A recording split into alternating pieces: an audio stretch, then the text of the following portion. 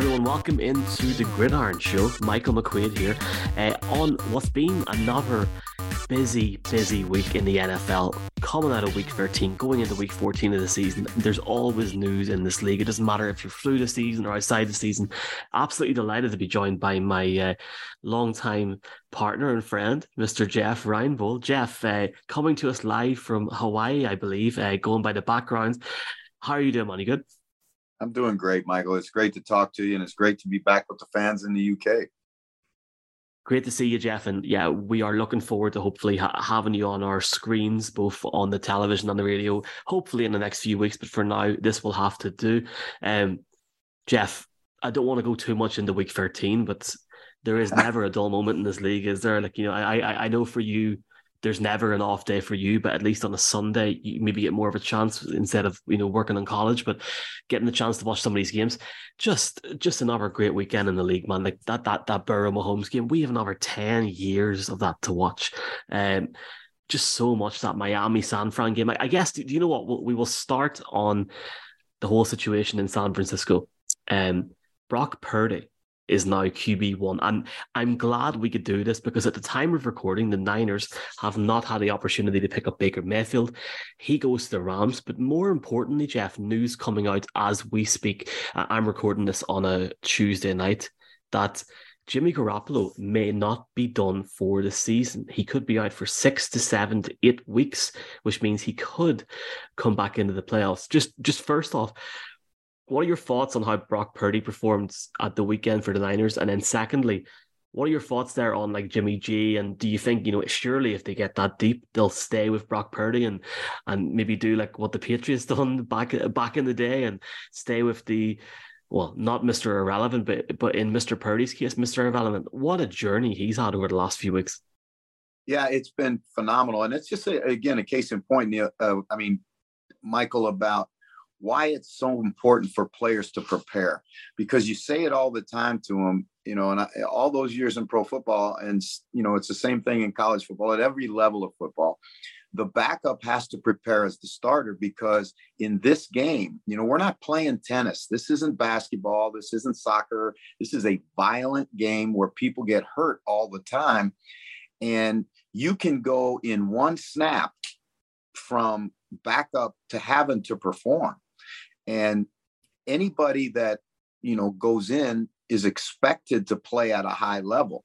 And now the expectation for Purdy has diametrically changed from 2 weeks ago when nobody even knew who he was. He was, you know, you talk about Mr. Irrelevant. He was Mr. Anonymous. And now, you know, he's a great story. So I'm rooting for the kid because I love to see these kind of stories. You love to see the guy that, you know, comes in from, you know, being a backup, and all of a sudden he's thrust into the limelight, and he just goes and plays. And I think what I think will be interesting, just like Mike White when he got thrust into the Jets starting job under different circumstances, but anytime a backup goes to be the starter, particularly at quarterback, he's going to be underneath the microscope, and it's how he handles it emotionally, I think, is more important. I think Mike White has passed the test with flying colors. I mean, to the point now where you're seeing his teammates actually wearing T-shirts, you know, in support of him, you know, that's a big statement inside a football team. It's going to be a really interesting run-in for the Jets, and I'll try and talk about that towards the end of this broadcast, Jeff. I will say on the Niners and the whole situation with the quarterback there, I'm really intrigued to see how Purdy plays, because talk about a supporting cast. That defense is superb. Christian McCaffrey, never mind, you got Debo there, George Kittle. It's all there for him on the plate. Could you hypothetically see any situation in which you're, please God, sitting in London around the middle to the end of January and Jimmy Garoppolo comes in? Well, you never know. I mean, that's the great thing about football. You never know at every level of it, and in all the iterations of it. You know, the thing that I think is important to understand with Brock Purdy, right? And he has, and you mentioned this, you alluded to this, you talk about his supporting cast. He just needs to manage the game. He needs to make a few throws, and the defense that has been so lights out for San Francisco all year will carry that football team. You know, go back to the Ravens that were, with a outstanding defense and couldn't figure it out offensively. And then all of a sudden Trent Dilfer goes in the game, and, he didn't have to win the game. He just had to manage the game. And I think that's the case with Brock Purdy. Hand the ball off to McCaffrey, get the ball in Debo's hands. That's going to be their recipe for success. They're not going to go back, change their MO, right? This is a team that's physical and will beat you on the line of scrimmage on both sides of the football.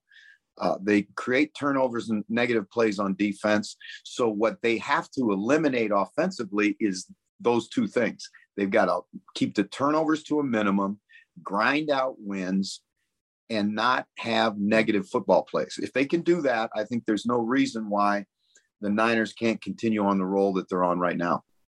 I'll talk about the other big news coming out on Tuesday, Jeff, in a second, but another big thing that happened within the last hour of us actually recording this is the waivers hitting news, and we've talked about the Niners and the quarterback, and a lot of people thought that the Niners may have went in for Baker Mayfield. Kyle Shanahan was very coy on that. Turns out he goes to the Rams, and this is a relevant subject because, it's hard, you have to go back not that long, Jeff. This guy was number one pick. I'll never forget watching the guy live on Instagram when he was getting the phone call being picked. It's not that long ago. There was a lot of talk when he went to Carolina about, can he regain his form? There's a great article on the Read Optional by Ollie Conley about Baker Mayfield's struggles in Cleveland. He didn't have a chance, and he did not show the level of form that he had pre-injury in Carolina. Do you see any situation in which Sean McVay looks at the situation with his quarterback with Walford? Obviously, Matthew Stafford isn't going to play again this season. More than likely, it's not going to happen. What a change of fortune for the Rams, Jeff, going from winning the Super Bowl last year, challenging the year before, to now having this situation. How does it play out now with Baker Mayfield? Tell me how it plays out, man. Well, I think that remains to be seen, but I think there's some positive reasons, for Baker in this deal. Number one, he's going to go to a coach that is an offensive head coach who understands, what his limitations are. And that may be more important than what he actually does well. How do you mitigate the things that he doesn't do well? The concern that I have about Baker Mayfield, as you look at his career, Michael, is yes, he was the first pick and all that other stuff, and but the bottom line is the team that drafted him number one gave up on him, and then the team that took him from the team that gave up on him, they gave up on him. And that team, is struggling for good news, the Carolina Panthers. Now, obviously, the Rams have had their challenges. This is going. I guess they guaranteed a losing season for the first time in a long time, certainly since McVay got there. But I think Baker Mayfield can bring some things to that offense. He is mobile. He does, throw best when he's on the move or using play action. Those two things are staples of the Rams offense. The Rams are not a drop back, throw it team. They're a team that has to run it first. And when they run it well, it sets up the bootlegs in the play action game. He has a better cast of players around him, certainly, than he's had in a long time with the Rams. The Rams are still a good football team. Now they obviously, when as nicked up as they've been all year, it's been tough, and they're in a tough division. But I do think that this is a positive step for the Rams because, Wofford, just not going to get it done for you. And again, I'm not sure that Baker is either, but this is certainly better than the alternative. Time will tell, my friend. Time will tell. I'm really intrigued to see how Baker does get on in LA because I'll never forget. I think it was the second week in August or around that time when the whispers and the rumors started to come out of Matthew Stafford and the injury he had, and McVay plays it down. You've got a situation where McVay, honestly, Jeff, seems like he wanted to retire last year, or he considered it, and it makes you think about the reaction that's had. It shows you, and this is something that the German team picked up on their podcast this week, Jeff, and it's actually an interesting thing to ask. Actually, you've been in the CFL and seen a lot of success in your career at that level. Mm-hmm. going into the NFL, looking at the Rams, it's so difficult to actually win it and go back and try and win it again, isn't it? It's so difficult. And it's a reason why so many or so little teams have done it. And it's also a reason why nobody's ever done a three-peat. That's what the German ones were looking at this week in their podcast. And it's incredible, Jeff, to actually look into it. But the Rams have had injuries. They've lost players. The value of certain players have went up. And it doesn't help either whenever McVay is getting God knows how much money being thrown at them by Amazon or a different TV outlet also. Well, when you talk to coaches who have been there and done it, in professional football and won a championship, the thing that is almost unanimous that they say is it's much tougher to get back than it is to get there. And there are so many reasons for that, Michael. First of all, the biggest reason is after you have the success, you now wear a target on your chest, and everybody is trying to create a football team to beat you, right? Because you're the standard. So the rules in the National Football League are built so that there aren't dynasties.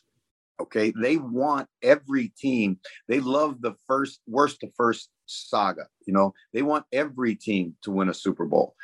And so the design of the salary cap, the design of the draft, the design of free agency, it's all built to give every team a fighting chance.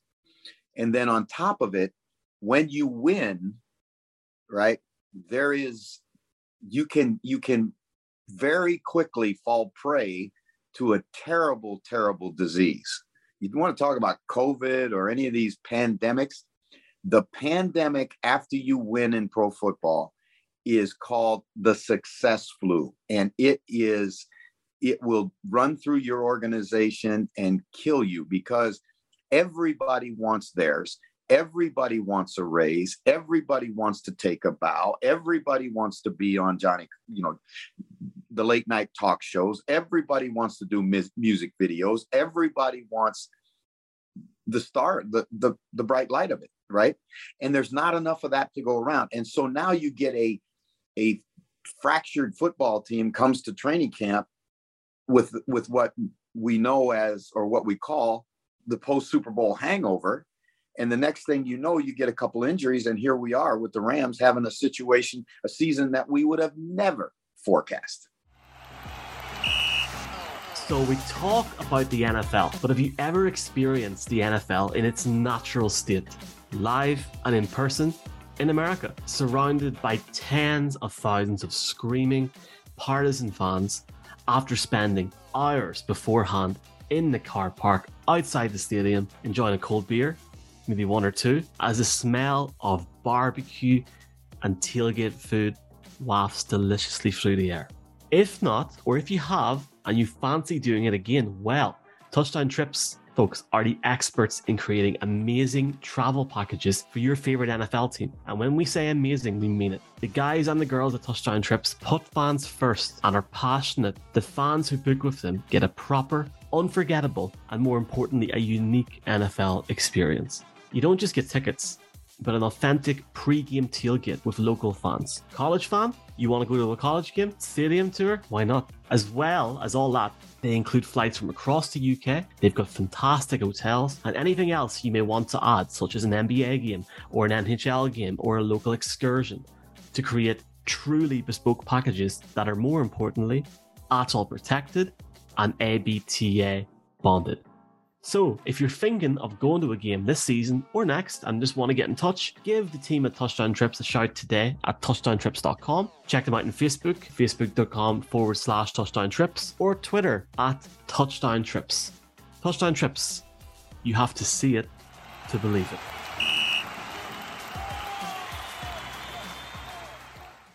It's insane. It's just mad, Jeff, and time will tell what happens in LA. I do want to go over one big topic before we do start to clean up here, and that is the Titans. I wasn't massively shocked, but I guess the timing of it was interesting. Week 14 of the season. Jon Robinson. Talking about firing the general manager? Yeah, I mean, wow, man. The guy he never had a losing season in 7 years in Tennessee. He led the Titans to back-to-back AFC South titles in 2020, 2021. The ninth highest winning percentage .606. Clearly, you've seen the reaction from Mike Vrabel on draft night whenever AJ Brown was traded. The timing is intriguing because it makes you think it couldn't just be with the whole AJ Brown thing in Philly at the weekend. Surely there must be a dynamic there between him and Vrabel and the wider management group in that franchise. But I was just surprised that it happened in week 14 of the season for a Titans team that has, I know they haven't got to the promised land, but they have had relative success in his time there. That's what I was surprised about. Yeah, I think the timing is interesting, and there really is no good time, right? I mean, it's disruptive to a franchise whenever you do it. And certainly, I think when you look at this thing, the one thing that you would say or could say, Mike, is that by doing it now, they get a jump start on what direction they'll go with this offseason, right? Obviously, there was some sort of challenge inside the building, some sort of power struggle inside the building. And let me say from a guy who's been inside the building, right, in both the National Football League and the Canadian Football League and NFL Europe level, in every level of pro football, the hardest thing to keep is all of the egos and all of the agendas and all of the careers and all of the, I guess ego is the best word I can come up with, inside the building, all going in the same direction. And, it's constantly a battle for positioning and power. And, that's endemic with the business, right? And so there must have been certainly something going on in that building, and it's loser out. That's the way it is in this business. You lose a power struggle, you're going to be down the road. We saw it happen in Philadelphia, right? When Chip Kelly and Howie Rossman had their power struggle, and then Rossman was able to come back in the building and has now built the Eagles to what they are today. It's going to be interesting to see what happens now with this. Does Mike get now the general manager and head coach responsibility, which is what Bill Belichick has in New England? And he is a Belichick guy. He played in New England. He learned football from Coach Belichick, and he learned, I'm sure he learned structure from Coach Belichick. And so I think it's going to be really interesting to see what Mike does in terms of what direction he's going to go in. Will he have a general manager? Will it be a general manager in name only, and he'll do all the decision making? But I guarantee you the AJ Brown deal wouldn't have been done if this had been a year ago today. I watched his reaction again earlier on, Vrabel's reaction when Brown was traded, and it was almost like that was it there and then. It was just waiting for that moment. It's incredible, Jeff, just to watch it back again. Just you've been very, very generous. Mike, did you notice the embrace that he and Vrabel had at the Eagles-Titans game the other night? Yes, it was intriguing. Yeah, you could see that those two guys have great respect for one another and great admiration and love for one another, and that had to have been one of the key factors in that decision. I'm intrigued to see what the Titans are going to do in the offseason. That's going to keep me going in all these cold months in 7 or 8 weeks. Just got one final one for you, Jeff. You've been very, very generous with your time as always, and a massive, man, I really appreciate it at this time of the day as well. And you're a busy man. Look, everyone's sitting here talking now about the MVPs and who's going to win the NFC, the AFC. Is there one team out there at the minute that nobody's talking about that you think is going to make a push late into the season, or is there one team that stands out to you, Jeff? Well, I think, the team right now that to me is getting to be a scary football team is the Cincinnati Bengals, because they are trending in the right direction and they're starting to get healthy. Mike, in pro football, one of the things you say, you actually divide the season up into, segments, right?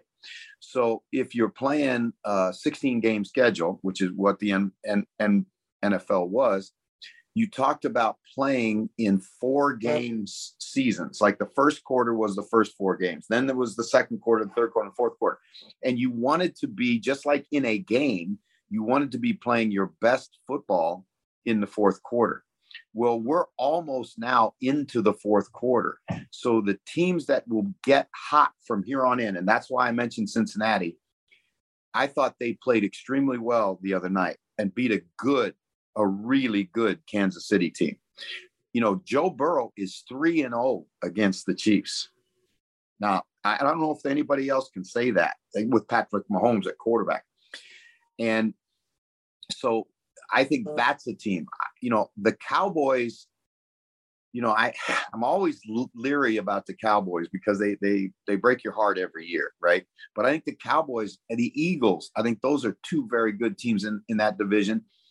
The Niners took a hit now this week because of the quarterback situation. I was ready to anoint the Niners as the next, you know, one of my favorites, but I'm not sure I'm ready to go that direction right now. But I think it's interesting that there are a number of teams, when you get into single elimination football, which is the National Football League playoffs, when you get into single elimination football, boy, you know, all it takes is a bounce of the ball, an official's call, you know, a momentary lapse of concentration by a player, and the whole thing is over, right? So that's why we love this game so much, and that's why I love coming to Sky at what we call the business end of the season, because that's when the stakes are highest, right? And if, you know, I used to live in Vegas, and I used to love to go to the craps tables when the big money was on the table, right? I look forward to seeing you at one of those tables next February for the Super Bowl in 2024, Jeff. Here, seriously, man, thank you for doing this at short notice. And for anyone listening, Jeff should please God be back over in the UK, Ireland, Europe soon at Jeff_Reinbold. Do check out Jeff's podcast at least once a week. Coffee with Coach, the Jeff Reinbold Show. And Jeff, thank you so much for coming on the Gridiron Show, man. I'll chat to you soon. It's my pleasure. Tell everybody back there I said aloha.